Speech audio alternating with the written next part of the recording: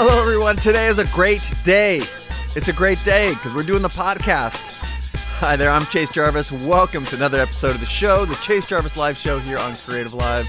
This show is where I sit down and interview the world's top creatives, entrepreneurs, and thought leaders, and I do everything I can to add value to you, unpack some of those insights that these folks have learned along the way to help you live your dreams in career and hobby and in life. My guest today is going to blow you away. My guest is Ryan Holiday. Ryan is an author and entrepreneur and one of the sharpest marketing minds out there. I talk about seeing around the corner as a gift that some entrepreneurs have. I've stumbled into that, lucky enough, a couple times in my career to see around the corner about, say, mobile photography or the future of education. Ryan is the quintessential seer around the corner-er. He was talking about so many of the things that we find commonplace in media now 10 years ago and so much longer before anyone else I knew was talking about those things. He got to start working for best-selling authors like Tucker Max and Robert Greene, author of 48 Laws of Power, amazing book, also a previous guest on the show. And he's since worked with folks like Tony Robbins, Tim Ferriss, Evan Carmichael, John Grisham, among others.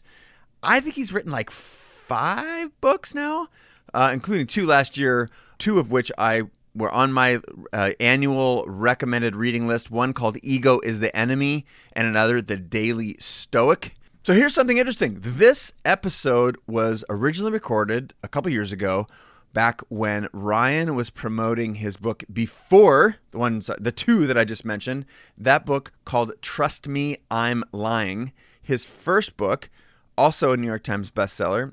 And that's one that was, when I talked about seeing around the corner, this is the blueprint for what we today know as, quote, fake news or a post-truth world. Ryan was talking about this before anyone that I knew. The subtitle of this thing is Confessions of a Media Manipulator, which Ryan considered himself, an earlier version of himself, back when he was working for the brand American Apparel. It's a brilliant deconstruction of the ways that media can be manipulated with the idea that creators can use those tactics to spread the word about their own projects. It was a fascinating, super eye-opening discussion, one of the most popular episodes of the show from that early era. And if you are looking for hands-on tips for promoting your own work, this is going to be an impactful episode for you. The reason I'm doing this, bringing a previous episode back to life here, this wasn't ever captured in podcast. This was only video, and I've had specific requests to get the audio version of this out there, so I thought I would. A couple other highlights for the episode. When Ryan dropped out of college, age 19, it was because he realized he'd have better opportunities. Specifically, the American Apparel thing was on his tip, and the ability to go to work for a genius like Robert Greene.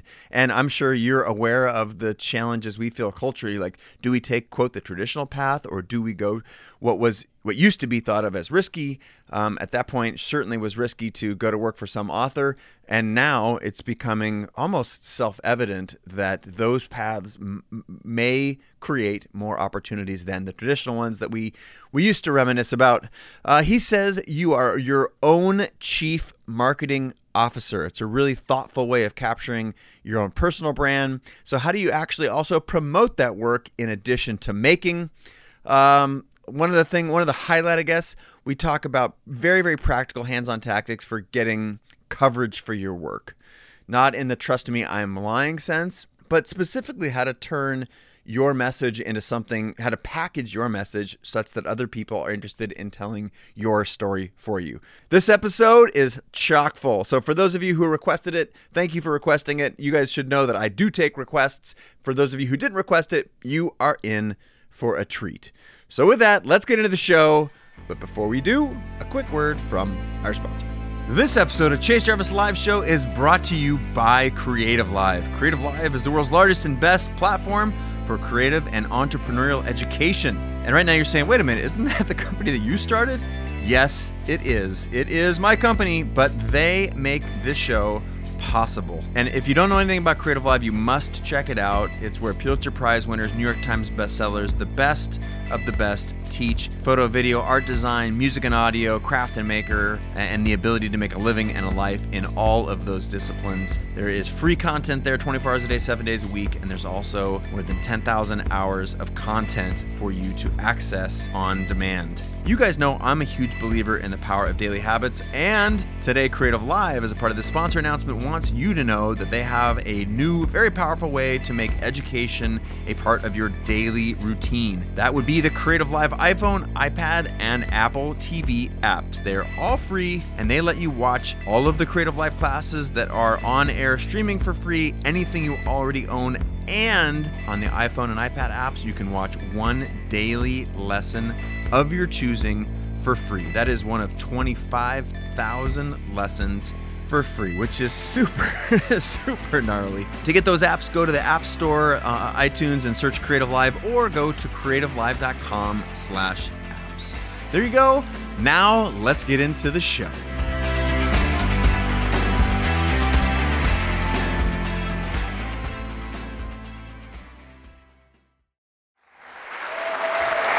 That is a good clap. Thank you. That is a very good clap. Hello, everybody. Welcome to another episode of Chase Jarvis Live. I am Chase Jarvis. I'm a photographer and a director. I hope you're familiar with my work.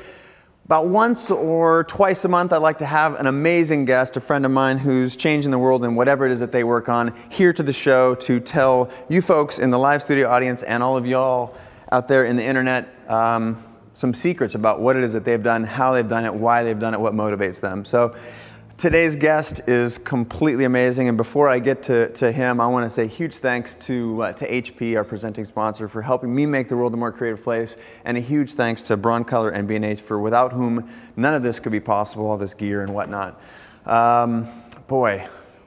There's two contests. One I'm wrapping up right now, which is the folks that have been pimping the show so far and getting people to tune in live right now.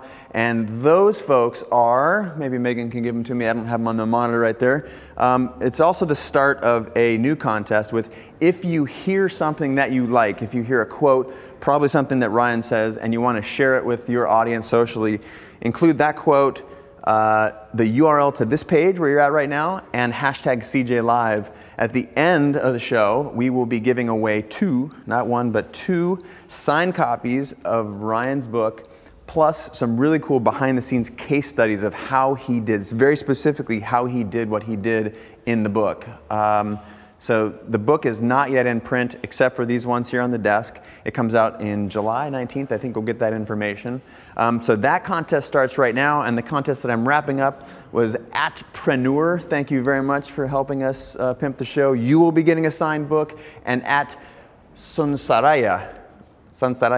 These things are very hard for me to pronounce.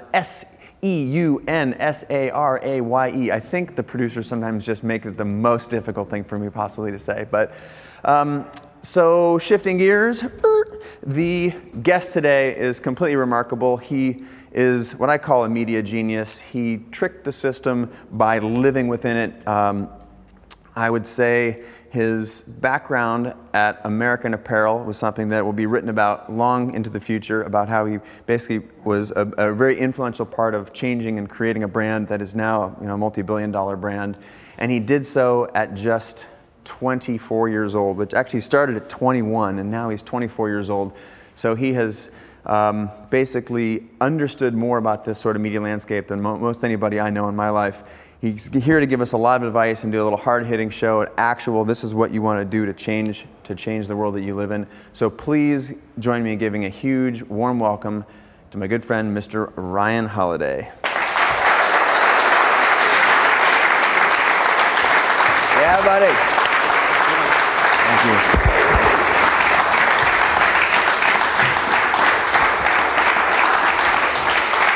You guys are some of the best clappers ever. Amazing clappers. Before I dive in with Ryan, remember you folks on the internet can be talking with us via hashtag CJ Live. You can ask questions. Our producers will be taking questions from all over the world. More than 100 countries will be talking to us today. So thank you. Thanks for having me. we have to pretend that we didn't go out to dinner and talk about all the things we're going to talk about on the show. So I know. It's the first time we've ever talked about this stuff. So one of the things that I think is the most important is, first of all, let's pimp this just for a second. Trust Me, I'm Lying. When does it come out? July 19th. July 19th. How do you like the cover? I love the cover. What do you think about the cover? Thumbs up, down, or sideways? Come on, I want to see you in the... There we go. I don't see a single sideways because you know you'd get hammered by the person next to you. Oh, it's sideways? Oh, watch it, Taylor. Yeah, we talked a lot about the cover. I think it's really, really beautiful. The title, Trust Me, I'm Lying, where'd that come from? I'm not sure. I don't think it was me. I have to not take credit for this one, but like I know a good idea when I see one, and when I'm very big on testing, and so when we tested it and everyone had a visceral reaction, either good or bad, I knew that that's what we were going to go with. Yeah, when I told my mom that I was going to have you on the show, his title of his new book is Trust Me, I'm Lying, and Mom's like, I don't know if I like liars. No, amazing book. We'll get to that in just a second. Comes out the 19th. We have to have you sign these before you go. Okay. Don't forget.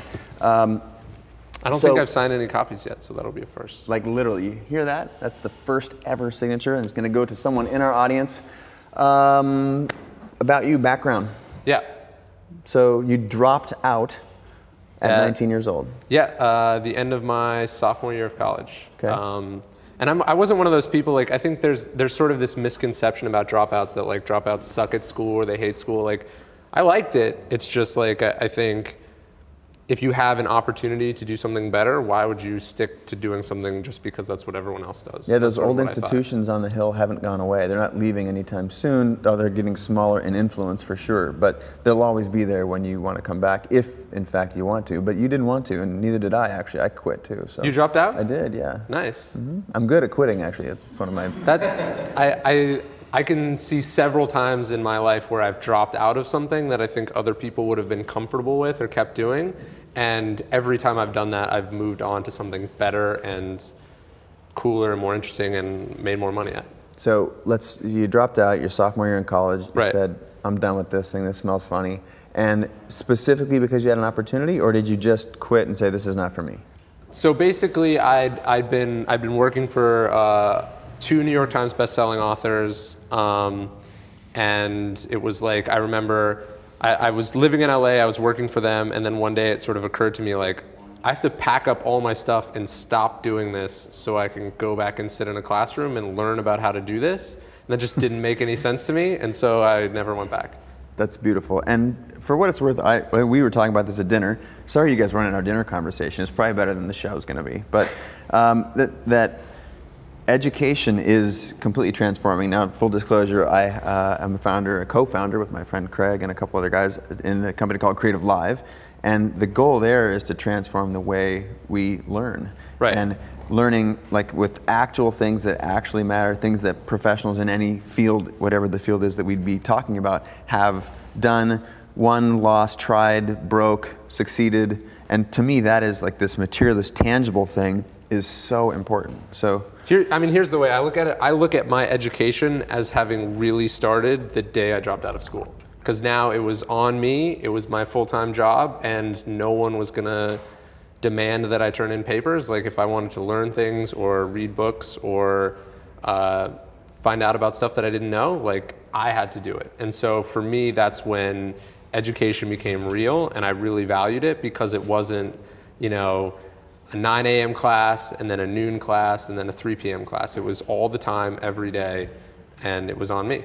And it was immersive, It was and it was cool, and you could actually see it. You weren't just doing it like in a vacuum. Like you could actually see results from what you were doing. So I have this weird soundtrack that plays in my mind that some of the most successful people in our culture, like Steve Jobs, for example, we'll even throw Microsoft to bone, Bill Gates, they dropped out of the traditional paradigm to be incredibly successful, mostly to pursue a passion or something that was like inside of them and never look back. And yet when, I think it's normal and responsible, but how is it really actually affecting things when our parents are saying, no, you have to go to college and do these things, but yet my parents, or parents in general, celebrate these cultural heroes with us.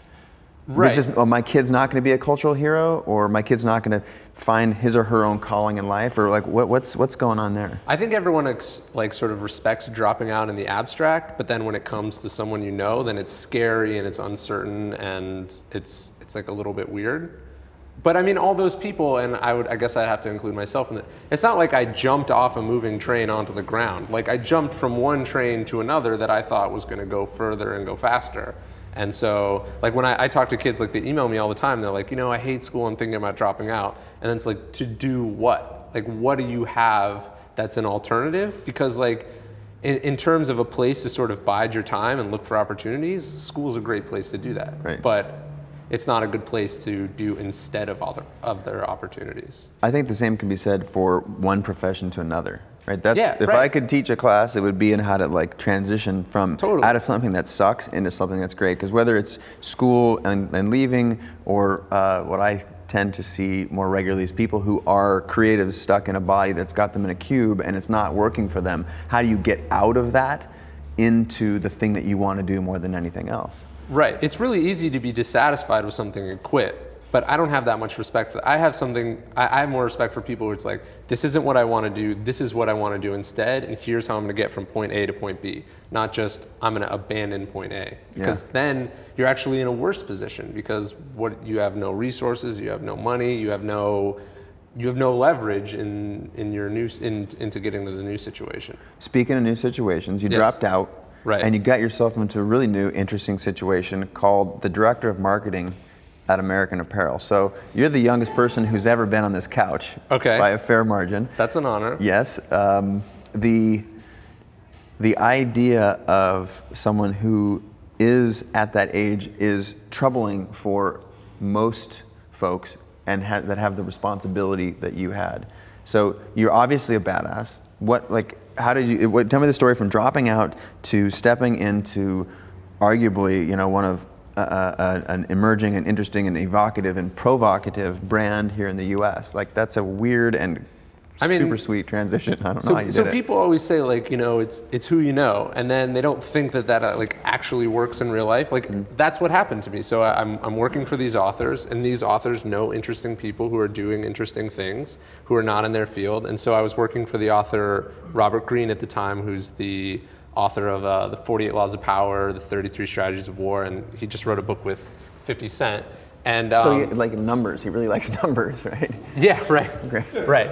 50 Cent was a curveball there. I was going to say lists. Well, it's called the 50th Law, so it's still got numbers in it. Respect. But so basically, I'm working for him, and he happens to be a strategic advisor to the CEO and owner of American Apparel.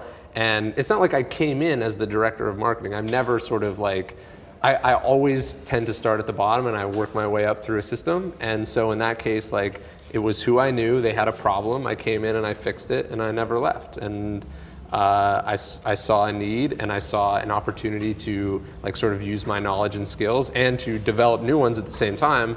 And then the next thing you know, that's my position now. Well, the fact that you can fix things when you're 20 years old is impressive, but what you fixed, I think, is an understanding of a media culture. Right. And that, to me, is one of the reasons that we have a full house today, and that there are a lot of people paying attention to what it is we're talking about online right now, because that's at the core of, wait a minute, okay, this kid's, now he's, started at 21 in American Apparel, 24 now, worked for all these best-selling authors, and what was the key? What got you in the door? And if I was to summarize it, I would say it's this understanding of a landscape that people, by and large, don't understand. I had to learn most of it, and I still would have a lot to learn from you, but the hacking components of trying to make your message stick in a really slippery world is an art. It's more art than science, for sure. Of course. I think what it is these companies and people have trouble sort of translating what they want to say to this very busy world of blogs and Twitter and Facebook and craziness and chatter, and they need people who can help translate those things for them. And honestly, doing what they do is a full-time job, and so how do you sort of add on top of what they're doing? How do you take what they're making and then get it attention and get it to spread and get it in front of people? Because they're sort of out of gas when they hit that that final spot. Yeah, and the irony, this is maybe one of my favorite points we talked about last night, is for the creatives out there, or people who are thinking about sort of making a transition, maybe a little bit more applicable to creatives, but they think, or I have been guilty of this at one point or another, maybe more, thinking that I just made this thing, I just published a book, or if you're a musician, you launch an album, if you're a writer, you wrote a book, or you can insert any number of occupations, that your work is somehow done, and then it's just going to go out there. It's so good. My shit is so good, it's just going to go out there and poof. How often does that happen? I mean, it happens all the time. That's the big myth. The big myth is that the internet or the entire media culture is somehow a meritocracy, and that if you do good stuff, that's enough. All you have to do is finish your book and hand it to a publisher, and it's going to sell 1 million copies. You have to make your funny viral video and post it, and then it's going to get passed around and thousands of people are going to see it, and then you're going to be on TV and it's going to be an internet meme, and that's how it works. And that's, in my experience, that is just not how it works. And I've seen a lot of huge companies and a lot of big people post things that get 0 views. And that's very stunning, because the old system was about, you're a writer, you mail your manuscript to New York, and then you get a final copy 6 months later, and you hear that it's a New York Times bestseller. Because those companies used to have distribution, they used to be able to put it in stores, and that's where people found out about stuff. And that's not how it works anymore. Now it goes out on the internet, and it has to stand and fight for itself against 1 million other things constantly all the time. And not just things in their genre, you have to fight against everything, right? I mean, porn is a click away at any given moment, and that's something you always have to remember when you're doing work. Well said. Well, that might get retweeted a couple times. So let's talk about this for just a second, because one of the things that, a couple previous episodes, one, and you know both these guys, Ramit Sethi and Right. Tim Ferriss, the feedback we got from those shows is like super actionable, like lists, and it sent me out to kick ass in the universe. Right. So if you're just telling us right here that you can't sit back, you can't just publish your internet video, you can't just finish your book or shoot an ad campaign or take your your new portfolio pictures and put it out there and just see what happens, what do you do? Well, first off, you have to accept that no one is going to do it for you. Like, the publisher's not going to do it for you, the magazine's not going to do it for you, YouTube's not going to do it for you, Twitter's not going to do it for you. You have to accept, like with all things, that if it's going to get done and it's going to get done right, it's on you. And so you have to make that part of your job description. Like, you're the chief marketing officer for you, the company. You're your own publicist. And at the end of the day, no publicist is ever going to care about your work as much as you do, and they're not going to understand it the way you do. So that's my favorite thing. And what I love about American Apparel is Dove, the founder, very early on was like, I'm not going to pay some outside company millions of dollars a year to communicate what I think to the public, because they're never going to know what I'm trying to say as well as I do.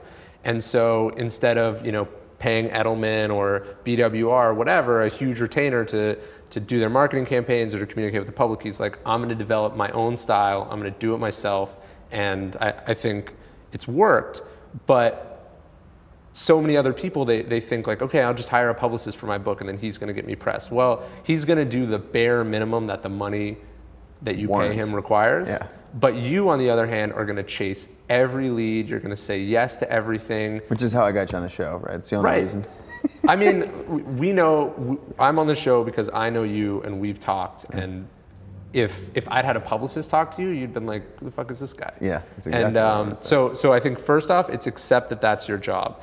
And then you're going to have to go out and pound the pavement. You're going to have to know who you want to write about you, and you're going to have to make it in their interest to do so. Like, I think Tim, who's a mutual friend, is a great example of this. He didn't publish a book and then expect tech bloggers to write about it magically on the day of release. No, he spent 2 years on the road, going from conference to conference, meeting every single one of the people that he wanted to write about him, and he personally gave them a copy of the book, and he talked to them, and he told them why this book is a fit for them, and he put a face and a name behind that project.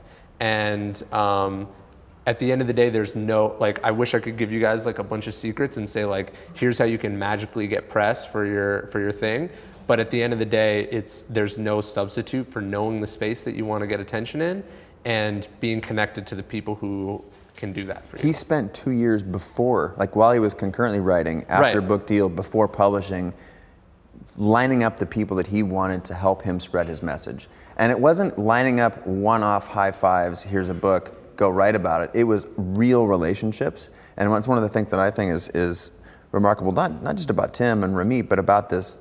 This is the way the world works. If you have to have an understanding, you have to have a reputation, you have to have relationships in your world. If you write about sports, then you better know the manager of the Oakland A's and the New York Yankees, or like you have to have this sort of a passion for understanding your stuff, because if you don't have a passion, you're not going to get there. B, relationships, cultivate real relationships, not bullshit like one-off. I personally get, and I don't, how many times have you guys seen book reviews on my site? Almost never. Every once in a while, I'll definitely say, this is a great book, must read it. I get probably 5 a week, and Megan can, of people just randomly mailing me a book. There's no letter, it's literally a box of 3 books with a little piece of paper and the shipping thing. Like, I don't know you, I don't know anything about your book, I don't like, and that is the most impersonal. Not only does it make me not want to do, not only am I not going to do it, but I sort of have a little bit of like, well, I mean, let's analyze that for a second. So first off, their first mistake is sending it to someone who's not a fit, right? Why would they be sending a book to someone who doesn't review books? That's like a huge mistake. People are like, oh, I put together this big list of things, and then you're giving the book to people, but there's no potential ROI there. Like, what are they going to do about it? And then I usually recycle it, sadly. Right. And then they don't think about it from the person's perspective. So like, you're a very busy person and your time is worth a lot of money. So what they're not only sending the book to someone who can't really write about it. What they're in effect saying by sending you the book is, here, you read this book, read the entire thing, and then figure out how you can do me the favor of publicizing my work. Which is preposterous. That's never going to happen. How wrong is that? It happens to me 5 times a week. It's just never going to, and the reason it happens 5 times a week is because book publicists who work at publishing houses that's their job. They just send out books to people, right? Like, because they don't care about it the way that an author is going to care about it. So what's the right way to do that? It's first off to find someone. And this is the part where you should really be listening, because this is the part where we're talking about what entrepreneurs and what artists and creatives can do to get their work noticed, for example. So like hypothetically, you're promoting a book, right? So first off, you find someone who actually has a site that you can write about. Like, I write about books, but I never review books, but people send me books to review all the time. So like, right off the bat, that's not a fit. But what you actually want to do is you want to you're not going to get from a complete stranger them to sit down and read 250 pages, figure out a post, and then do that post. You have to go to them and think about it from their perspective and give them a handle with which they can pick up your thing and communicate it to their audience. You've got to do the work for them. Like, tell them, this chapter 2, I think, makes total sense for your audience. It's really interesting, and it tells people how to do, insert problem that blog writes about regularly. And you can even say, like, you've written about this before and it was a really popular post. Because at the end of the day, you're not pitching the New York Times, which sort of has all these, complicated editorial standards, but more importantly, they have a limited amount of space that they can fit in the paper. So like, the New York Times writes about you, they're doing you a favor because there's someone else that they could have written about instead of you. If I come to you and I say, like, hey, here's a really good post, or here's a really good book that would be perfect for your audience, I've already broken it down for you. Well, I just gave you something that's essentially a favor to you. I'm doing you a favor because here's a great piece of content. Right, you just have to put it up and it's going to be good for your audience. And people don't understand that when you contact busy people and you ask them to write about you, you're asking a lot from them, and that's probably the worst first impression that you could have for anyone. I'm probably in the 20 to 40 emails a day of people, well, probably 800, but of those, 20 to 40 asking me to review their portfolio. Don't know them, never met them, don't know anything about their work, don't know who they are, want me to, sorry, I gotta stop the campaign, gotta set the camera down, I'm gonna open my laptop and review this person who I'd never known work for 30, 40 minutes, and then write them a nice expose about the things they could do to improve and how, even when you're saying it, it sounds ridiculous. But it happens when you're every sitting there day. and you have nothing, it seems like a good thing to do. I mean, I was talking to Neil Strauss about this, and he was telling me he gets 50 emails a day from people offering to buy him a cup of coffee to talk to him about stuff. And he's like, I can afford my own coffee. That's not an enticing offer for me. What are you at? How is writing about you or publicizing your work in the interests of the person you're pitching? And once you sort of fundamentally shift that understanding, it becomes a lot easier to get attention because you're no longer asking for favors, you're doing favors. And that's how I've always thought about marketing, and it's been pretty effective. So that is about as concrete advice as I could possibly put in a nutshell, and I didn't even do it actually, I did all the work, but that to me is so fundamental and so botched. I mean, it's constantly botched just by evidence of what is in my inbox and yours, and probably a lot of you folks at home have the same thing. I think it comes from a good place, but people don't understand, they're like, well, everyone's slamming the door in my face, I'm not getting a shot, and they don't understand that they're essentially doing that to themselves, because why would the person, you're asking them so much when you should be doing the opposite. You should be offering them so much. I love it. Beautiful. If you're just tuning in, I'm Chase Jarvis. We're here on another episode of Chase Jarvis Live with my good friend, amazing author, blogger, media genius, Ryan Holiday. And we're taking questions at #CJLive, and there's a contest going on. If you hear anything that you find that your social network or your graph might want to hear, then take these quotes, package them up, add the URL to this page. I want to throw another thing in there, add @HP Print. I want to thank those folks for supporting what it is that we do here. And that and/or #CJLive, if you can get it in there. If that's too long, then ditch the hashtag. But we would love to hear from you. We would love for you to broadcast these ideas that Ryan is espousing here on the stage out to your network. We hope that we would be adding value, which is exactly what we just finished talking about. How can you help the person in a way that entices them to promote what it is that you're doing? Right. And the reality is that the media environment has actually shifted in a way where it is in their interest to write about you. Blogs have to post X amount of times a day. There's no limit on how much they can publish. And when they do publish, they make money from doing so. If you think about it, if let's say you're an amazing photographer and somehow your work gets put in a slideshow on the Huffington Post, those 20 page views multiplied by 1,000 is a lot of money for them. And you want to think about how you can, instead of trying to get someone like Chase who writing about you is a favor, try to find someone who writing about you benefits them, and then they're not only going to write about you once, they're going to write about you a bunch of times because they benefit from it. Right. One thing that I think is a really good way of doing that for someone who's really busy is introducing them to a person that person would find valuable. Right. I think, was it Tim that introduced us? I think so, yeah. So that's like a gift, there's a cultural currency that you can help someone by introducing them to, say, the perhaps the most valuable person in my network is person X, and I want you to write about my thing. I would talk to this person and say, hey, there's this guy I'm a big fan of, he's writing incredible work, I would love to introduce you. Person X is like, that guy would be awesome to know, I would love that. It doesn't even have to be people, you can... Totally, but I'm trying to find an example. But. So it's let's say you want X blog to write about you, well, what if you gave them 5 stories that weren't about you first over the preceding 5 months?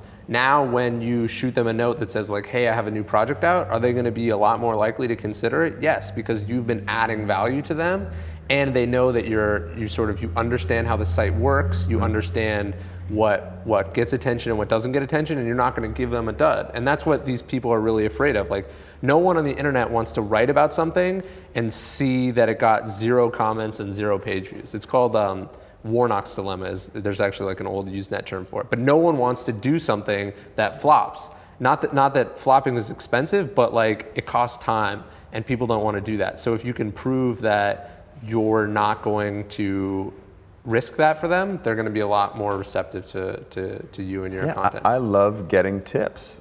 It's fun. Here's something. It's a gift, basically.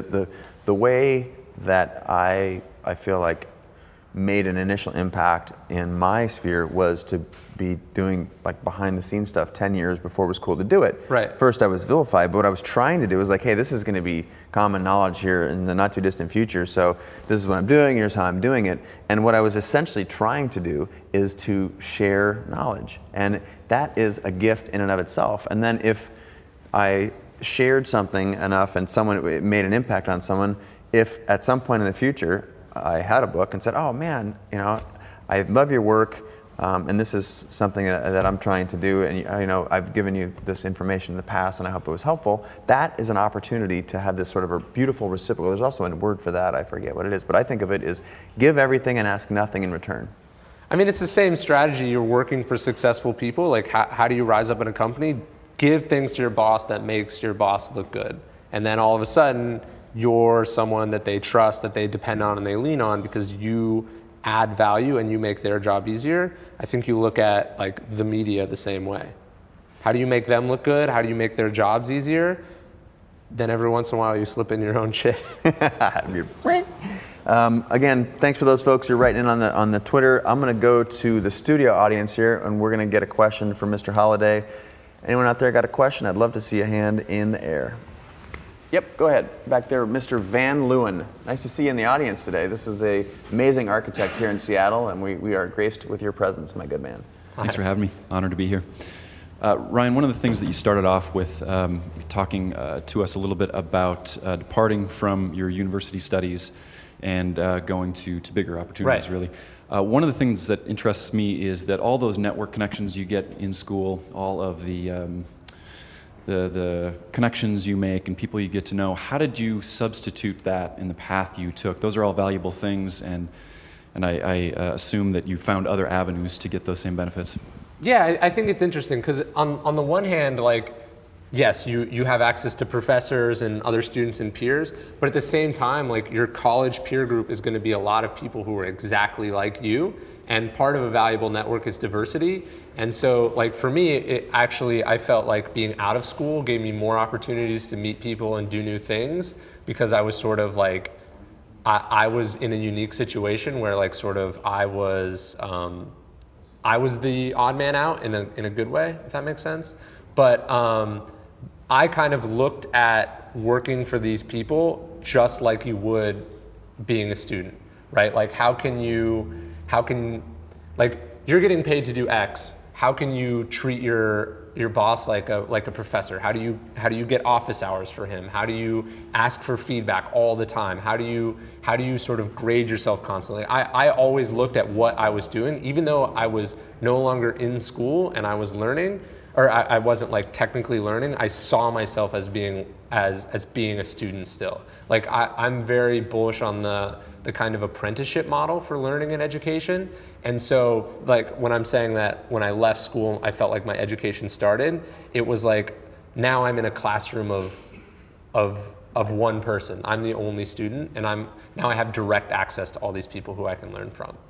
And that's a good student-teacher ratio, by the way. Yeah, right, it's fantastic. 1-to-1, good student-teacher ratio. But I think, and then cultivating your network and seeking suggestions and ideas from your peers is a really fundamental part of what it is. Whether they're, I think the best example, we'll talk about something that's really concrete, is you went to work for Tucker Max. Right. So for those of you who don't know Tucker Max is, I hope they serve beer in hell, multi-million copy bestseller. Edgy, Tucker's a great guy.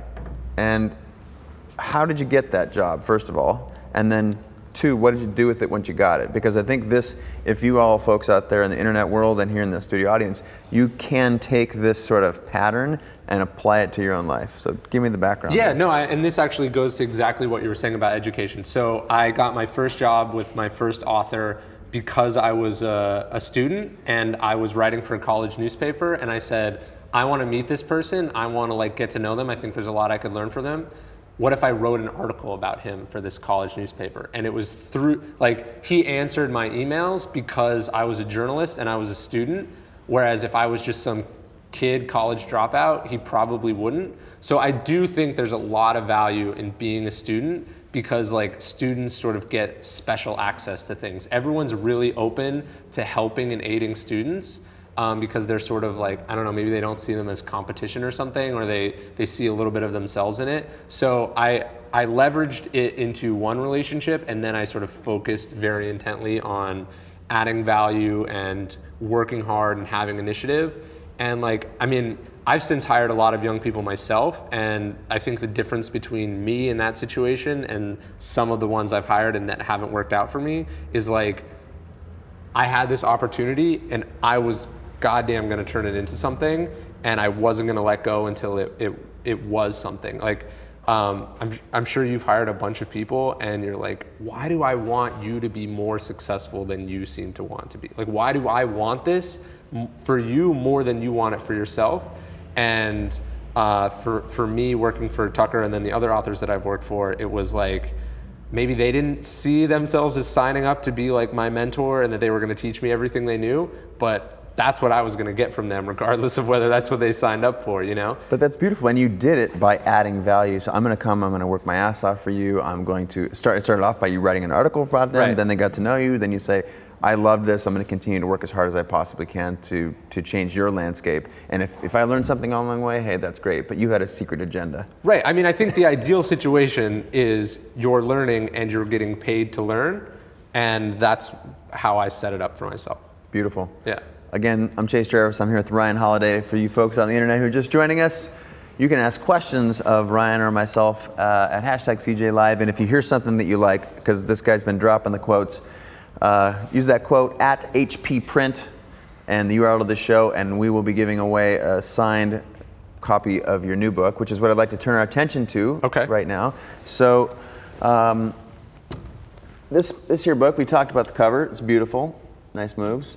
Trust Me, I'm Lying. We talk about the title, but Confessions of a Media Manipulator. Right. So that doesn't sound all that positive. I guess not.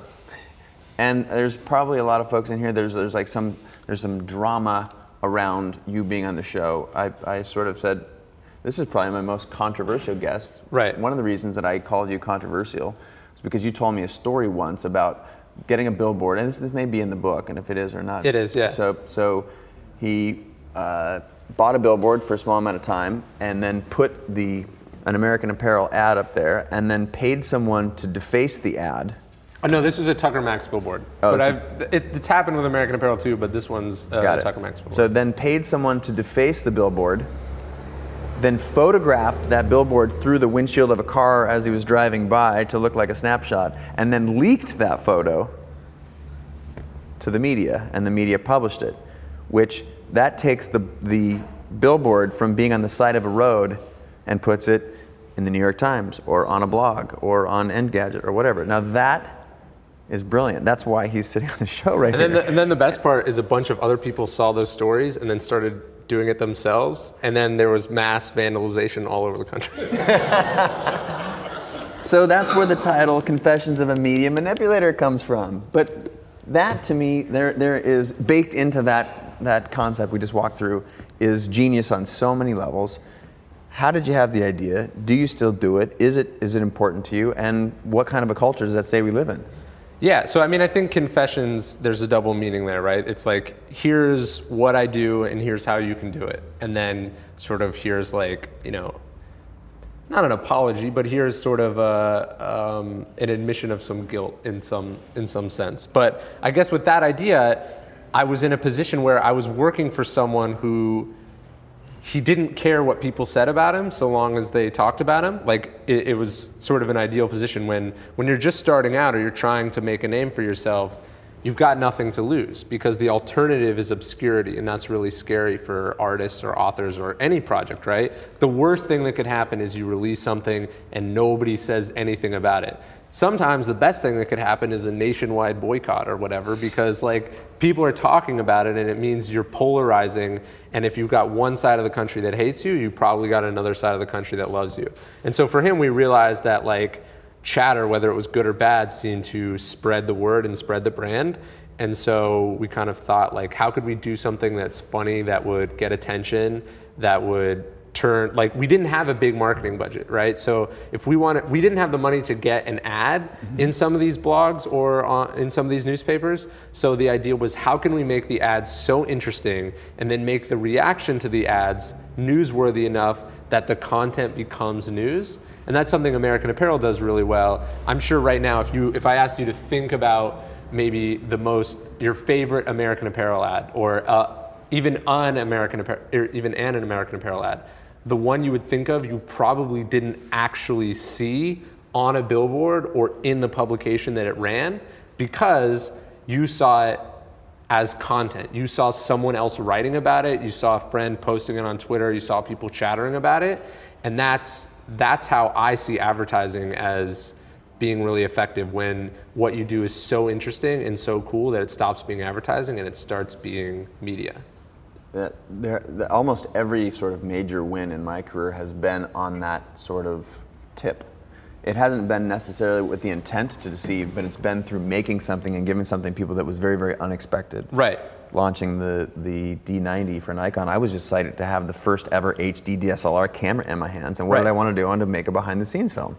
But that in itself was a gift to folks, because they got to saw not only how the campaign was made, but what it was like to be a part of that thing, that launching that technology, which has changed filmmaking forever. So it was a huge, win for me. Right. And I really didn't even know it was happening, because it came from a pretty good place. I'm trying to make something happen, to give something perspective that wasn't necessarily there. And where did you read it? You didn't necessarily read it in the New York Times. You read it on Engadget, Gizmodo, all of the top 10 largest blogs in the world, which I'd rather be there than CNN. Yeah, I think people are so consumed with like sort of avoiding controversy, but the reality is controversy is what the media loves to write about. And so I don't shy away from those things. I deliberately manufacture them or aim for them, because that's the fastest way to get attention, and sometimes that urgency is necessary. Got it. I'm going to go to the phones. Give me a second. We had a bunch of questions flying in, so thank you guys so much for writing in. I don't remember which that camera right there is live. Cordy Walker says, how did Ryan begin marketing to best-selling authors when he was just 19? Where did he get his initial knowledge? So you have to, again, throw a bone out there. You said earlier you started writing for them, but making content and writing about them, making contact and writing about them are different things. Yeah, I mean, I made the stuff that I do up as I went along. Like I learned it on the job, and I couldn't have called up Stephen King and said like, let me work for you, I'll do your book marketing, because he doesn't need me. But I went and I found in Tucker, like I met Tucker before his book came out. I met Tim before his book came out. A lot of the authors I've worked with, I met when they were not what they are now.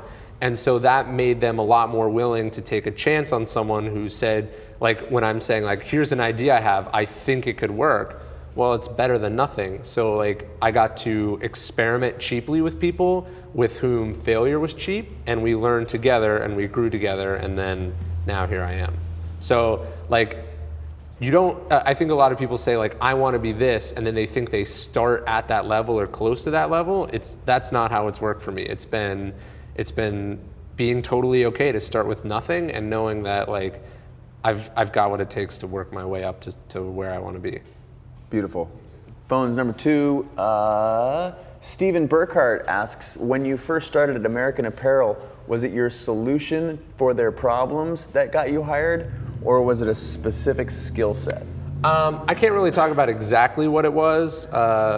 Is sort of a confidential thing, but it was a very specific thing that they were having trouble with that I happened to know exactly how to solve, because I'd done it for these other authors, just for fun. It's like, hey, like I have this idea, Robert, I'm going to try it. Okay.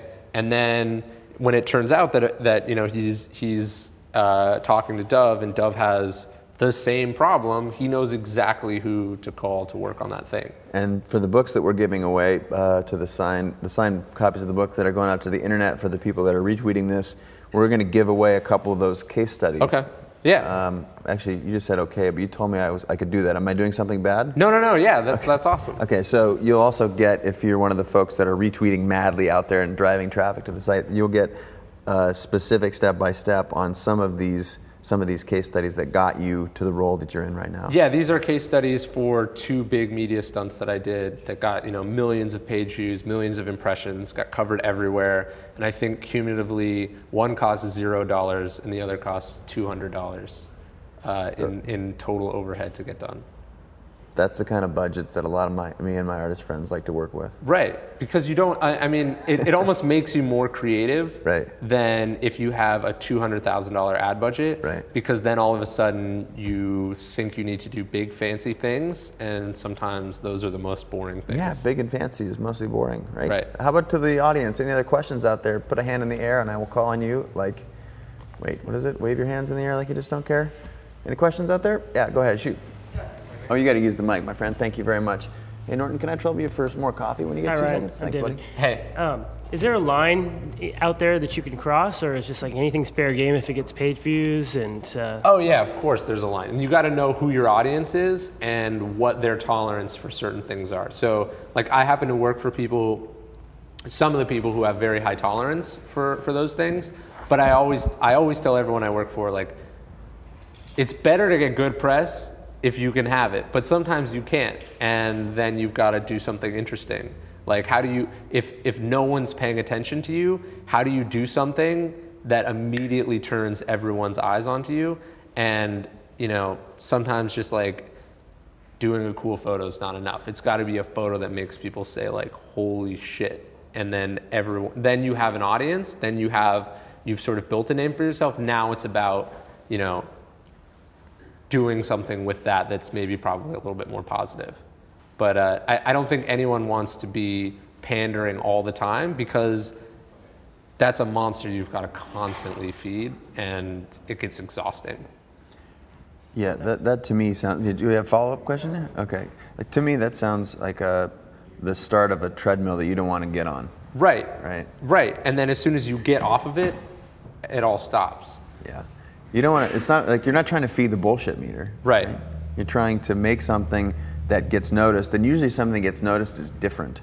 That's one of the things when I think about the work that I want to make, or I think about sharing my ideas with the world, I'd say that it's not about being better, incrementally better than the next photographer, the next writer. It's about being different. Differentiation in a marketplace that's crowded and noisy is the thing that will get noticed. You want to say this thing or this person is not like all those other things. That's sort of your first step in marketing. And you got to think about, so there's a lot of really interesting studies on sort of what emotions are spreadable or shareable. And so what they find is that high valence emotion. So the more powerful the emotion, whatever it is, that a piece of work or content or story generates, the more it's going to be spread and shared. So for instance, they did this study in the New York Times that found that the #1 predictor of an article making the most popular list, on the side of the New York Times, was the amount of anger that an article provokes. So that's great, but obviously the New York Times isn't going to spend all day trying to make people angry, because all of a sudden now anger is not that interesting, because unexpectedness happens to be, surprise happens to be another very viral emotion. So, and then what's an unviral emotion? Sadness is an unviral emotion. So there's some cool analysis of someone broke down those really popular slideshows of pictures of Detroit. I'm sure you shot in Detroit. Yep. So, I was just there 2 weeks ago. Yeah. So what they've found, and this is weird and I guess a little bit ominous too, photos with people in them in Detroit, so a homeless person who's suffering in Detroit, that doesn't make a Huffington Post slideshow. That doesn't get in Time Magazine and the New York Times. but a photo of like an abandoned building, that does really well. And why is that? Well, the abandoned building is kind of like, whoa, that's cool. And then, you know, a homeless person or like a stray dog or someone suffering, even though that's the exact same thing, like that abandoned building has those people in it, one makes you sad, and no one wants to send a photo to someone else that makes them sad. Or not as much as they want to send a photo that makes them say like, holy shit, that's really cool. Right. And so you want to think about the reaction that your work is going to elicit from people, and then ask yourself, does this lend itself to sharing? That's not to say you should only do work that lends itself to sharing, but don't go pitching don't go pushing hard a work that's going to be inherently unviral, because you're not going to get the same ROI as if you push something that, let's say, makes people really angry. Yeah, and there's a huge paradox for documentary photographers and filmmakers, because there's often the content is really a challenge to deal with, to swallow. And they're very, very important stories that need to get out there. So, you know, as a creative, you got to think about is trying to make your film about, and maybe Chris Jordan, for example, a good friend of mine, he's working on a film right now called The Midway Project, which if you're not familiar with it, you need to go. Chris has been on the show before, amazing artist. So getting the film about the floating garbage heap off the coast of Midway Island that the birds are eating lighters and plastic and then dying, it's not really a viral thing. But so your answer would be to try and find a different way to promote that's probably not viral, or find the positive side of that same story that is something that's empowering. And look, I've done this on both sides of the equation. So I've done it as a marketer. I've had to like have the tough conversation with say like, look, I know this is what you're passionate about, but it doesn't resonate with people. So that's not the angle that we can go with. You've got to decide, do you want no one to see this, or do you want to maybe do something you're not totally comfortable with and get an audience and then surprise them with how fair or balanced your take on it is? And then with my own book, like I sat down, I was sort of very dissatisfied with the system, and I was really angry about it, and I really wanted to sort of blow the whole thing wide open. And I sat down with some friends and then later with the publisher, and they were like, Ryan, look, that's really interesting and cool, but no one wants to read an academic book about how the media works. Even though that's what I wanted to write, I had to sort of take my own medicine and go like, okay, if I want people to read those things, I've got to bury it in packaging that makes it interesting and attractive and relevant to people. So like, there's a reason that the cover looks the way that it does, because I'm trying to say like, this is an exciting book. This is not like those other books. And even though maybe like my dream would have been to write some leather-bound, you know, academic book or whatever, that's just not the best way to get the message in front of people. So then it's to surprise and delight them when they open it and they read the words. And you know, that's, I think, when people out there in the world, I'm just taking a stab here, maybe even in the audience here in studio, like, wow, a media manipulator, like this guy's dangerous, and you're like one of the least dangerous, nicest guys that I know. You gotta meet people where they are. Right. And you gotta meet people where they are. You should write that down if you didn't. You don't have to believe in the rules, you don't have to agree with the rules, but that doesn't mean that you don't have to abide by the rules. That's the way I see it. I feel like that when you can get someone to look at your stuff, you grab their attention. If there's something that is attention worthy, when you turn past page one, that's where that's where the super stickiness has to be. So and that's, I think, with the book.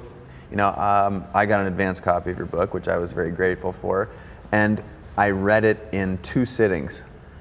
You know, and the only reason I ended sitting 1 is because I had to get on a different plane. Right. And to me, that I was very unsure of what it is that you were going to write, because all that I'd talked with you about, and you and Tucker down in California last time we were together, was all these crazy hacks that you'd done.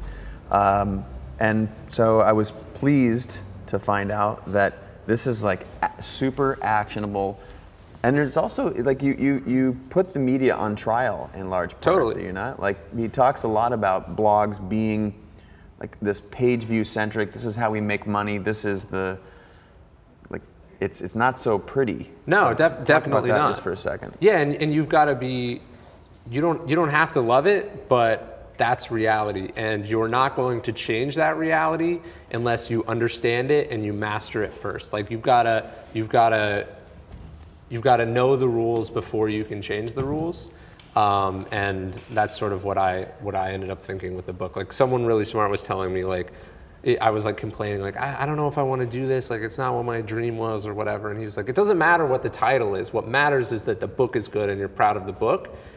How you get people to read it is sort of irrelevant. It's just a means to an end. And I think that's probably a good analogy to marketing too. Maybe you don't love these things. Maybe you wish you could just hand your final product off and it would be popular, but... The Sound of Music, you said? Right. Hey, there we go. You can wish all you want, but that doesn't make it so. Well said. Back to the phones. There's a couple other folks I've seen. The internets are afire. A question from Robbie Dew. Ryan Holiday, what were you doing at age 18? Nothing. I was sitting on my hands waiting for an opportunity. Like I wasn't waiting for it to happen to me, but I was like working towards it and knowing that I didn't have it yet, but I was ready to pounce when it came. And you're flipping over rocks and meeting people. Like what does that look like? I was in school. I was reading everything I could. I was talking to people. I was emailing people, and I was just waiting for waiting to get called up to the big leagues or whatever. Well, the big leagues you have reached with this book right here. Thank you. It's not in stores yet, but it's for pre-sale. We talked about this. It's pre-orders. So pre-sale is bullshit. It's a weird thing, right? You go on the internet, you buy something, and it never shows up. You're like, wait a minute. And then you go look again at Amazon. It says this book ships on August 28th or whatever. This book happens to ship on the 19th of July. So how do we, what I'd love to do, Ryan is an incredibly dear friend. This book is a must read for everybody who's paying attention to right now. And so what is it, how can we help? Is it? Yeah, I mean on my site, so like I read a lot of books and I hate pre-ordering books. I don't think I've ever done it. So do what we hate. Well, no, that's sort of the, I think, I had to take my own medicine. It was like, look, if I don't like to do this, I'm not going to sit there and ask people to do me a favor. So I put together these case studies that sort of explain, how it works, like extra advice. There's like a reading list. There's like a sort of a slideshow version of the book, like bonus materials that like for pre-ordering different numbers of the books, I'll give you those things. You just have to send me the receipt. It's all on my site at ryanholiday.net. Beautiful. But like, again, it's much easier to sort of go with the flow than to fight it against it. So if people are not interested in pre-ordering, which I totally understand, I've got to make it in their interests. You gotta meet people where they are. That is a good quote. I got one other question up there that I'm having a hard time reading because my camera's right there in front of it. But no, that's not a question. That is the same question. We have the book trailer video, is what it says on my little prompt right there. All right, sorry I was up late. Shall we watch the book trailer video? Let's do it. Let's do it. Take it away. The people who make stuff appear on that television right there. The internet is full of liars, cheats, and charlatans who want only one thing: your attention. Page views and publicity control what you think you know, from stories on the internet to the news on TV. The system is completely defenseless. Manipulators like me spread lies and generate fake outrage daily. If you were interested in media manipulation, here's one way. Start small. Send your story to a tiny personal blog from an alias email. They get an exclusive, you get an outlet. You then take that exclusive link and send another fake email to an even larger site. Like links in a chain, you move your story along to larger and more influential sites. Your original idea builds momentum with each link until finally, your story becomes the story. This is one way unreal news becomes reality. This information is dangerous. It's up to you how you use it. My name is Ryan Holiday. Trust me, I'm lying.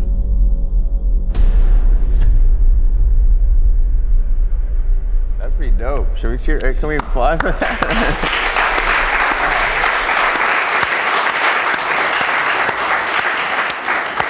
I like the meta layer that at the end the guy says, "I'm Ryan Holiday." Yeah. And it wasn't you for sure. Trust me, I'm lying. Then he tells the little, yeah. Yeah, well, that guy has a cooler voice than me, so I was willing to let him pretend to be.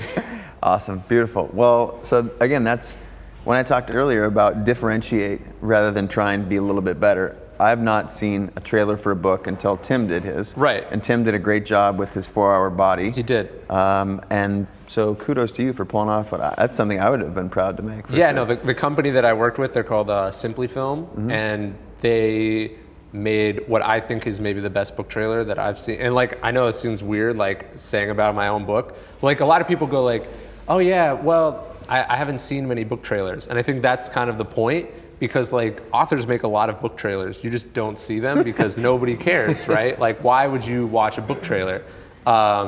And so when I sat down with them to make this, what I wanted to, again, to make something that says, this is not like these other things.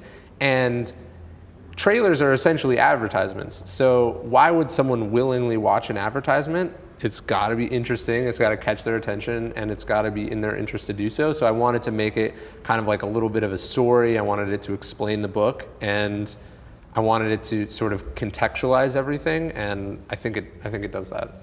So I'm pretty pleased. Shifting gears, one of the things that I love best, again, I've mentioned a couple previous episodes where we give people really concrete, actionable to-do lists. Right. And there's a secret that is not very openly discussed, and that is, well, do you know Austin from the author Steal Like an Artist? I know the book, yeah. Okay, great book, great author. You should check that out. But steal like an artist, and one of the things that you can steal is an understanding of something. Right.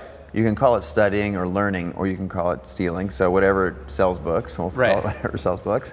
But when you, for example, talked about hiring someone to do something, so you'll pay for that person to come in and make a book trailer. Right. Now you know how to make a book trailer. Right. A publicist, for example, you watch all the things that they do, you hire them, and then you say, I have a little piece of knowledge there. So. Right, like I think sometimes you think like you're hiring someone to work for you. Well, a really great way to get access to someone and to learn their secrets is to pay them to work for you, when really you're just sort of paying for access to their skills or knowledge, and then you're going to learn from them. And sometimes it's the other way. Sometimes they don't even know that they're paying you and what you're doing is stealing their secrets. But I think stealing an understanding of something, and like we can all learn from our own experience, but like we only have a finite amount of experiences. So if you really want to scale and you really want to move fast, you've got to learn from other people's experiences. So like that book trailer is a great example. I saw Tim do an awesome book trailer. I saw it move the needle for his book. So I thought, okay, I'm going to do a book trailer. What about his worked well? What didn't work well? And what was the secret to its success? And what I found for him is that, and he talked about this on your show actually, was he had distribution for that thing. So a lot of authors think that the trailer is what matters. So they spend a lot of money on the trailer and then they put it on their Facebook account and it gets 200 views from their closest family and friends, which is not a good use of $10,000 to pay for to design a book trailer. So what I thought about when I was doing this one was, how can I guarantee that it has, how can I use, so the reason people don't talk about books before they're out is that there's nothing to talk about, right? Like, how would people talk about this book? It doesn't exist. They don't know what's in it. So I thought the trailer would be a really great way to sort of create an excuse to talk about the book. It's called a pseudo event. Like, I designed this thing partially for customers or for consumers, but really I designed it for the media. And so they would have something to write about. And that's how it works. And you've got to make excuses and make handles for people to pick up your work. And what I did in my case was, like, I knew, these 3 sites would publish a story about the trailer when it came out. And if I didn't have those lined up, I wouldn't have done it. That is brilliant. And that's when I think about the large cross-section of the audience is the culturally curious, as photographers, filmmakers, designers, a lot of young entrepreneurs. And that key, that piece that we're talking about right here is it's like the missing link between making something and actually getting it out there. There's actually a plan. How many of you at home have actually asked yourself these questions? Who is going to be interested in this? Right, who are you making it for? Yeah, who are you making it for? First of all, you should probably be making it for yourself, but who's the audience for this thing? So, and is that audience, where are they? How can I get them to pick it up? I don't know very many artists that think like that, and the belief is that as flighty artists go around not thinking about shit like that, that couldn't be further from the truth, because everyone's sitting in a dark basement apartment going, I just want to have my work out there. Right. You got, who are you making this for? How are they going to see it, and why are they going to care? And again, you're not, I think, you were saying this last night, it's a given that you're making good things that you care about and are passionate about. You can't make crap and expect the results. Right. So once you have that, then the sort of the next level of thinking and sort of being your own publicist and being your own marketer, your own chief marketing officer is, who is this for? Why am I doing it? Like, I don't even know if it's true anymore, but I'm gonna repeat it so much because it's a great idea. I heard that at Amazon, which is, right down the street, one of their mandatory policies is that if you wanna like launch a new program or service or product inside Amazon, you have to write the press release first.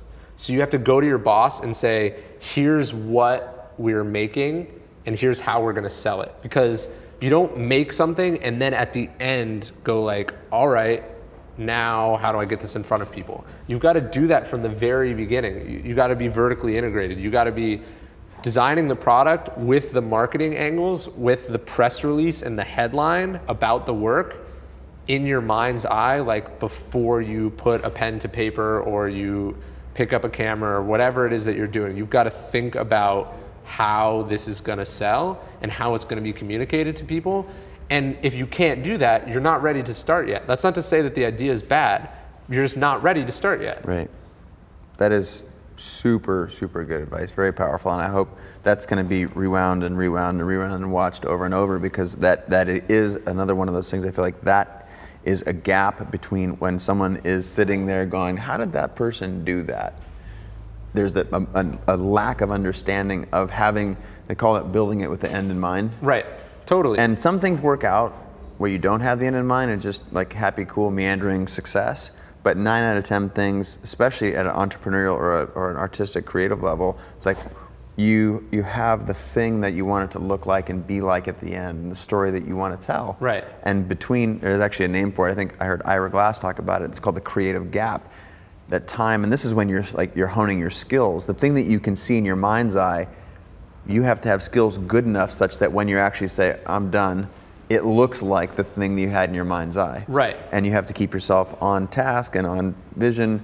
And at the end, if the thing that you made looked exactly like the thing that you envisioned, then there's a zero gap, and that's what we're all striving for. At the beginning, when you're taking pictures, right? Like, I want it to look like this one picture, and it looks like shit. So I gotta go back to the drawing board. There's a technical basis for needing to be able to do the thing that you said you're gonna do, but there's also this other side. Yeah, there's a German word that Robert Greene talks about in the 33 Strategies of War, and I'm not going to embarrass myself by trying to pronounce it, but essentially it translates to like a fingertip feel. And like Napoleon's a great example. Like, he could stare at a map where the battle was going to be, and then he would go, the battle will end here. And he would know sort of intuitively how it was all going to go, what it was all leading towards, and where it would end. And if you're not thinking about, like, a great example is like, so you're working on this thing, what is the headline, what is the opening day, what is the launch strategy, where is it all going? Because that's too important to leave to chance. Because if you leave it to chance, there's a chance that it might not happen. And probably a larger chance of it going that way than the way that you envisioned. Right. Predicting the future is hard, right? Yeah, absolutely. You don't want to leave your success up to random luck. Questions from the audience. I know I just surprised you and came out of left field here with that one, but there's 3. I'm going to try and get to all of you really quickly. Go ahead in the front row, and then Norton, we're going to go to the back. I don't know if you saw those other folks. Go ahead. Hi, Ryan. I'm David. I wanted to hear if you had any other examples, like the billboard example, if you could share anything like that with us.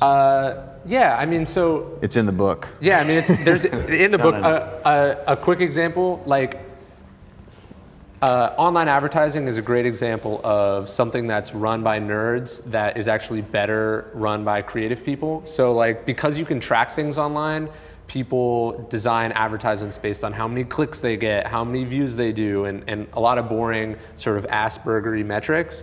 And I design, or I look for ads that are going to make people talk. So how can I put an ad on this website that people are going to notice when it's gone? How am I going to put an ad on this blog that people are going to talk about it in the comments? And sometimes I advertise on blogs knowing that their audience is very small, but the media reads that website and they are going to, as soon as it goes live, I have to wait 15 minutes before I get an email from a reporter asking me about American Apparel's newest ad campaign, because they think it's everywhere. Really, it's just on this one tiny site that I spent $250 to run the ad on for 2 hours. Beautiful. We call it hacking the system. Hacking has a negative connotation, but it's really you're figuring out the way the media works, and whether you like it or not is not really. That's not the basis of our conversation today. If you don't like how it works, then you should go to a media awareness class and try and change that.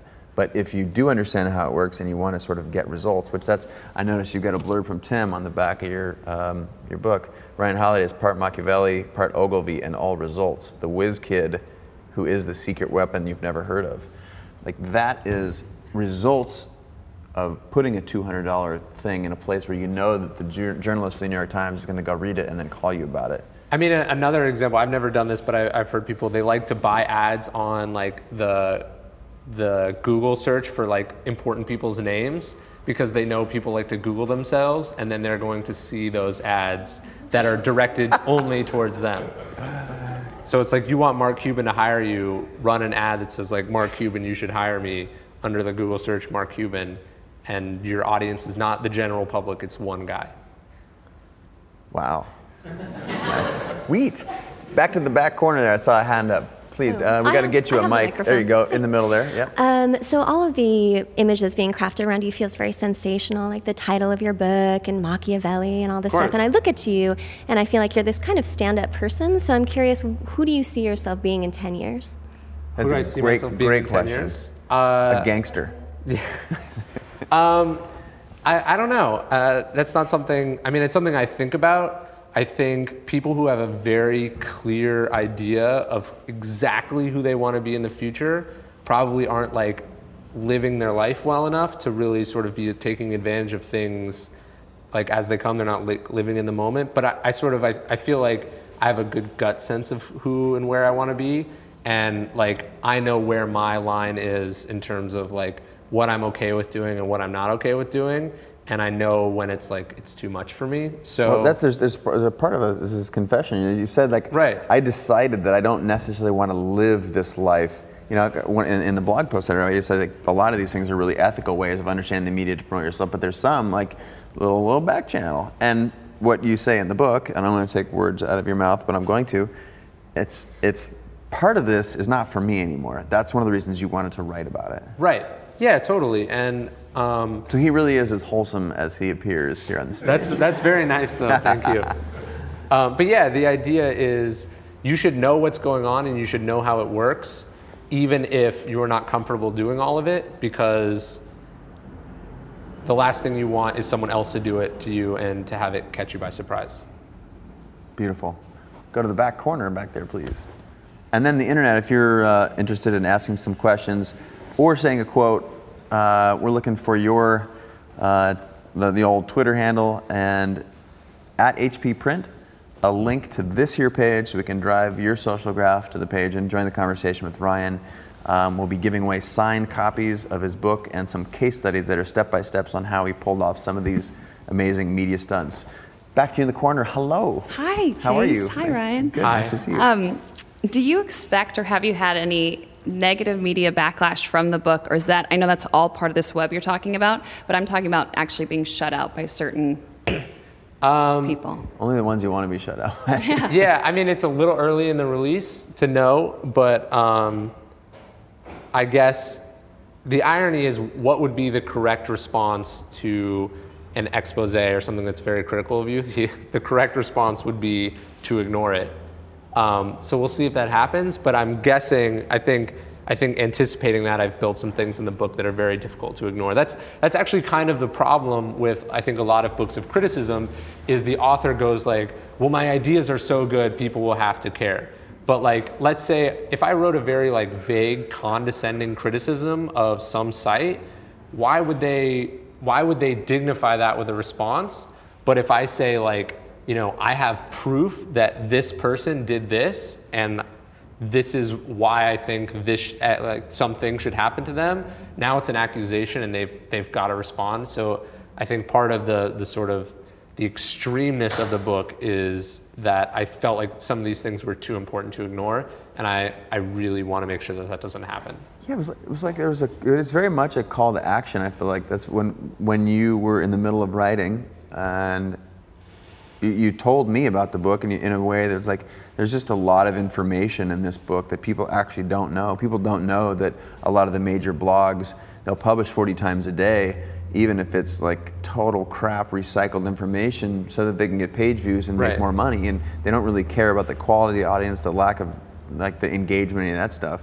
And that's not a thing that's known. I mean, whether it's, you know, someone who's our age or older or much younger, they think that that's the news, when in reality that's just manufactured to get page views. Totally, and my philosophy is like, don't do stuff half-assed, and don't do things that can be ignored.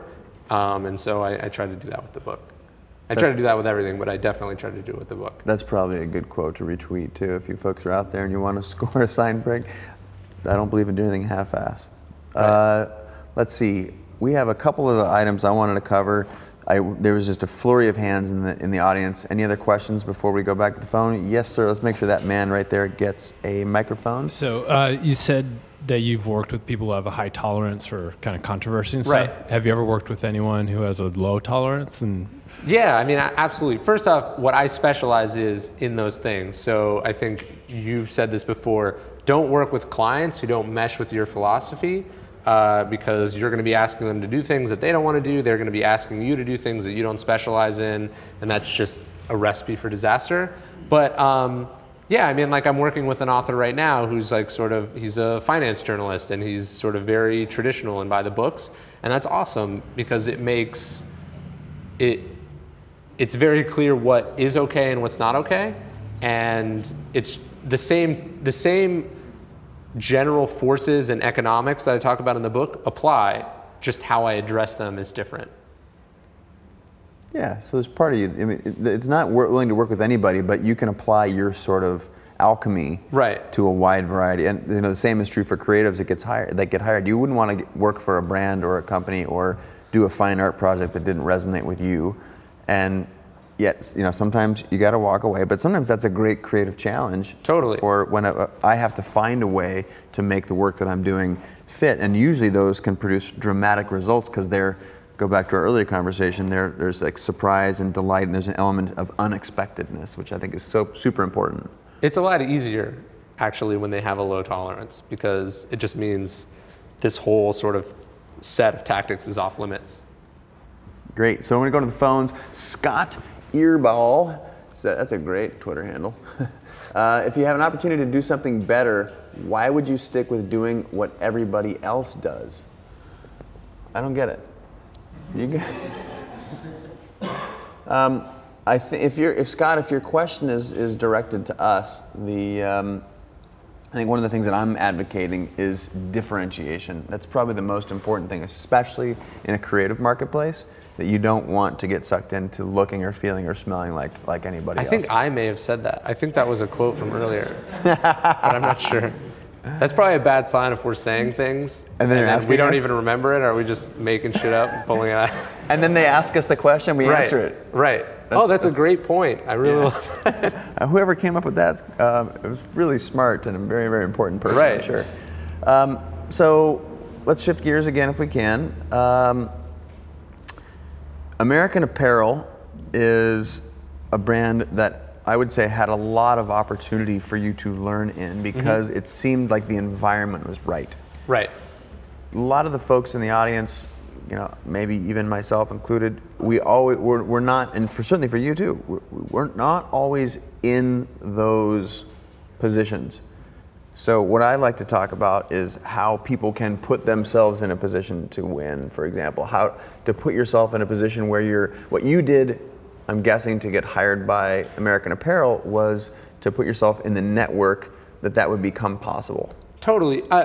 One of the big myths is that like these big corporations, these big companies somehow exist on a different planet or a different universe than like everyone else. One of my favorite examples is like commercial real estate. It seems like really like crazy. It's like, man, you're selling like a skyscraper, you're selling like this big building. How do they sell those buildings? They put a sign out in front that says like for lease or for sale, just like you would if you're selling your house. So it's like, what I realized is that like American Apparel, it just happened, was dealing with the exact same problem that I'd solved for an author who was a single person. Like companies and people end up dealing with a lot of the same issues. They have the same problems. And in some cases, important companies or people it's almost easier to solve their problems because they've got more resources and it's more important to them to solve it. And so I put myself in that position by experimenting and learning things that happened to fall in the wheelhouse of this bigger company. And like, I totally understand what you're saying. Like, not a lot of people find themselves in that position. And I don't find myself in that position a lot either. That's why I jumped on the opportunity when it was there. I remember I was talking to Dove and he was like, this is a $500 million company. Like, you're not going to get this opportunity anywhere else. And I was like, yeah, you're absolutely right. This is a great canvas to paint on. And that's why I took it. Beautiful. You're at Ryan Holiday on Twitter. Let's follow him if you're paying attention on the old interwebs. And you have a great blog. So talk about the blog, and then you publish a reading list, which avid reader, devour however many books a week we were just talking about. Talk about all that little ecosystem so the folks at home can take something special away besides maybe a signed copy of your book. Well, it's funny, I actually just realized that something that we were talking about earlier is totally so I have a reading list where I send out like reading recommendations, like I go through all the books that I read in a month and I say, like, here are the ones that were good, you should read all these, and here are connections to other books, or this is how I came to them. I've been doing this for like 3 years, and basically I was doing it just because like I like to talk about books, and then when I came out with this book, it was like, man, I've been giving these people book recommendations for 3 years.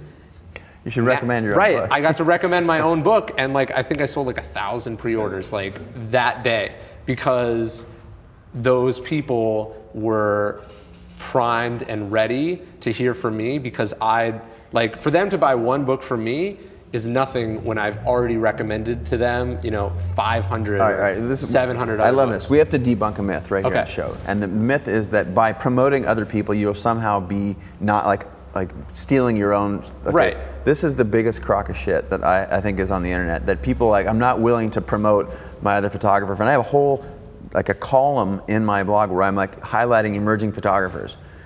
Now, people are like, well, isn't that dangerous? Aren't they going to take your work? Well, first of all, if they take my work, then I'm doing something wrong. And second of all, there's a whole bunch of work. Right? I have to get hired 10 times a year. So you think I'm going to remove the 10 people that hire me to shoot a big campaign every year? You think if that's the case, that I'm going to somehow go out of business? Because it couldn't be further from the truth. So you are here recommending all these other books that you're an author. And ultimately, when you do... A rising tide floats all boats. That's the saying. See? We should change. There's no better proof of that than sites like FARC and Reddit and even like the Drudge Report, whose only business model is sending people away to other sites. But people keep coming back because they're doing them a service. Because there's great content there. Yep. I love that. Other questions out in the internet or here in the studio? Yes, my good sir, please. Hey, Ryan. Yeah. My name's Robert. You mentioned earlier that you're a big testing guy. Yeah. And you obviously have really good intuition. And I imagine that most of the time your intuition leads you to the testing. Yeah.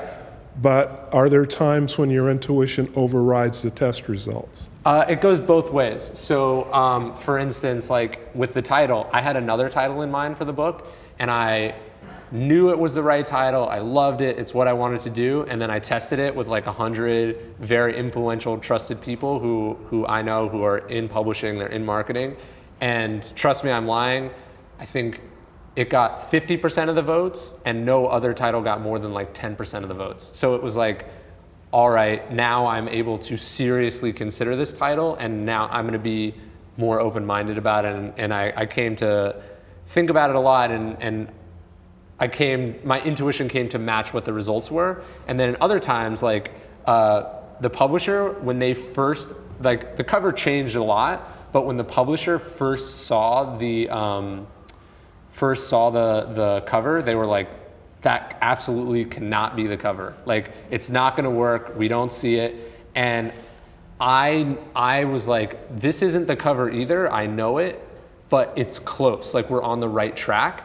And so we kept changing, we kept testing, and eventually we got to a place where when tested with the same audience, the cover compared to the other choices got the same share of votes as the title had.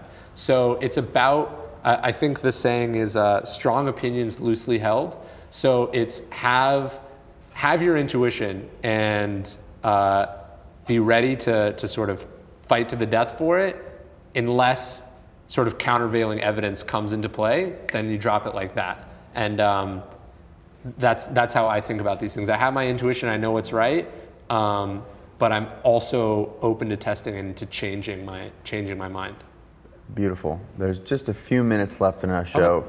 Ryan's been slaying it up here and dropping tons of knowledge. Thank you so much. For the folks in internet land, this is your last chance to drive folks to the show at HP Print. Needs to be in your tweet, the URL to the show, and a clever thing that you've heard Ryan say, because we are in momentarily, and I'm sure that Megan is compiling this right now, a couple of folks who've said really interesting things. You're going to give them a signed copy plus some case studies. And these copies they're not even out there in the world. This is going to be the first one you signed, No, right? These are all first editions, I guess. Yeah. That is very, very exciting. So last chance there. Boy, question in the audience here before we give that stuff away? Yep, back there, please. Yeah. Oh, he's throwing himself at the mic. I love it. The enthusiasm, the eagerness is beautiful. We love it. So this is on your marketing campaign, the actual job that you get paid for. Yeah. So how much are you telling people what to believe, and how much are you identifying and partnering with what they already believe? To try to tell someone what they should believe is sort of like running against a headwind, right? You don't want to do it unless you have to. So like what I like to do is, like, let's say I didn't write this book, I was just marketing it. I would sit down and I would look, instead of taking this sort of whole book and saying like, here, write about this book, I would break it apart into pieces and find pieces of it that were very relevant to audiences or people who have already talked about that idea, and I would give it to them, and I would say like, see, this book says what you already believe. And then that gives them a chance to talk about the book in a way that doesn't include all the pesky distractions of disagreement or whatever. So you're sort of going to where you're going to find a receptive audience rather than trying to jam it down the throats of people who are not going to believe it. So don't sell, you've got an anti-Obama post. Maybe you don't want to sell that to the Huffington Post. You've got, an anti-Republican post. You probably don't want to sell that to Matt Drudge. So smart. I think let's wrap the show up. Sadly, we've got a little bit of business to wrap up here. Okay. Interesting next show, July 25th, Robert Scoble. How many of you out there are familiar with Robert Scoble? Basically, Scoble launched Tim's book into the stratosphere. Totally. He's a tech guy. He discovers interesting entrepreneurs and startups all over the world. Fascinating guy, media genius in his own right. I'm pretty excited about that. We've got people signing. There's a way that they can sign up for your stuff, right? Just go to my site. You can. There's the stuff about pre-ordering the book. There's also the reading list. There's like a little message that pops up at the top, or you can subscribe or email me or whatever. I'll set it all up. Beautiful. Cool. And let's see, other housekeeping issues. I have again a huge debt of gratitude to the folks that make this show possible. And to HP, thank you so much for supporting us, and Broncolor and B&H. Without this could not be possible. Next show's the 25th. Speaking of email signups, if you want to pay attention to what we do and you want to know about guests first, you can do that by signing up on the live page, chasejarvis.com/live. You can be the first to know. You can also find a way to get into this in-studio audience here, which is how a lot of folks are able to be a part of it. And we've had people come from as far away as Switzerland to sit here and get to meet folks like you, Ryan. Huge thanks. What else? I got a little list of things. Oh, quote winners, the folks that have been pimping the show. A huge thanks to you folks. That is Compass Dawn Light. Compass Don't Lie. Compass Don't. Sorry, I was up super late last night, you guys. Honestly, this is just—it's so embarrassing. Compass Don't Lie says, "I'm a creative marketplace. In a creative marketplace, what you want is differentiation." And then Kristen Levesque, create ads that become content that become the news. You folks already understand Ryan's book intuitively, but you get a signed copy. Speaking of books, it's a book. Yeah. Right? It's like a physical thing. There's something, you actually were talking about that last night, like how physical things are. Yeah, I mean, you want differentiation when everyone else is sending emails, like you want to meet face to face. When everyone else is doing conference calls, you want to send packages. When people are doing ebooks, like you want to do physical books. Or if everyone's doing physical books, you want to do ebooks. Like you want to do something that's different. And I think when everyone is when there's so much noise on the internet and someone's so obsessed with digital stuff, one of the best things you can do is focus on printed stuff. Like you were talking about Polaroids. Polaroids are an amazing example. Like you have 5,000 photos on your phone that you don't give a shit about. You get a Polaroid, it's the coolest thing ever, even though it's like technologically way less cool. And print stuff out, do it, it's little nugget. Matters. A little nugget right there. Gosh, I think, is there anything else I haven't done, Megan? This is great. It's been an amazing show. Thank you all folks here in the audience for coming down to the studio in Seattle at the Garage. Make sure I haven't forgot anything. Please join me in giving a huge thanks, a huge round of applause to Mr. Ryan Holiday. And buy his book. Thank you so much. Seriously. All right, that about wraps it up. But before I let you go, I want to say A, a huge thank you. B, let you know how to find me. I'm basically at Chase Jarvis all over the internet, on Facebook, Twitter, Instagram. I'm very active on Snapchat. You guys should check it. If that's a platform that you enjoy, check me out there, as well as all the other ones. It's a super important ask for you to share this. Also, subscribe via iTunes, SoundCloud, and or Stitcher. And most definitely, if you're willing to put in a little bit of extra juice, please leave a review on iTunes. That helps make our podcast more visible. Last place that you can check it out and get some additional value is in my newsletter, which is chasejarvis.com/VIP. That is where I put content out before it hits my social platforms. So that's sort of the insider track. Leave comments all over the internet for me. I will track them down and respond as best I can. And again, huge thank you for listening to the podcast. And I'm looking forward to the next episode already. I hope you'll join me next time.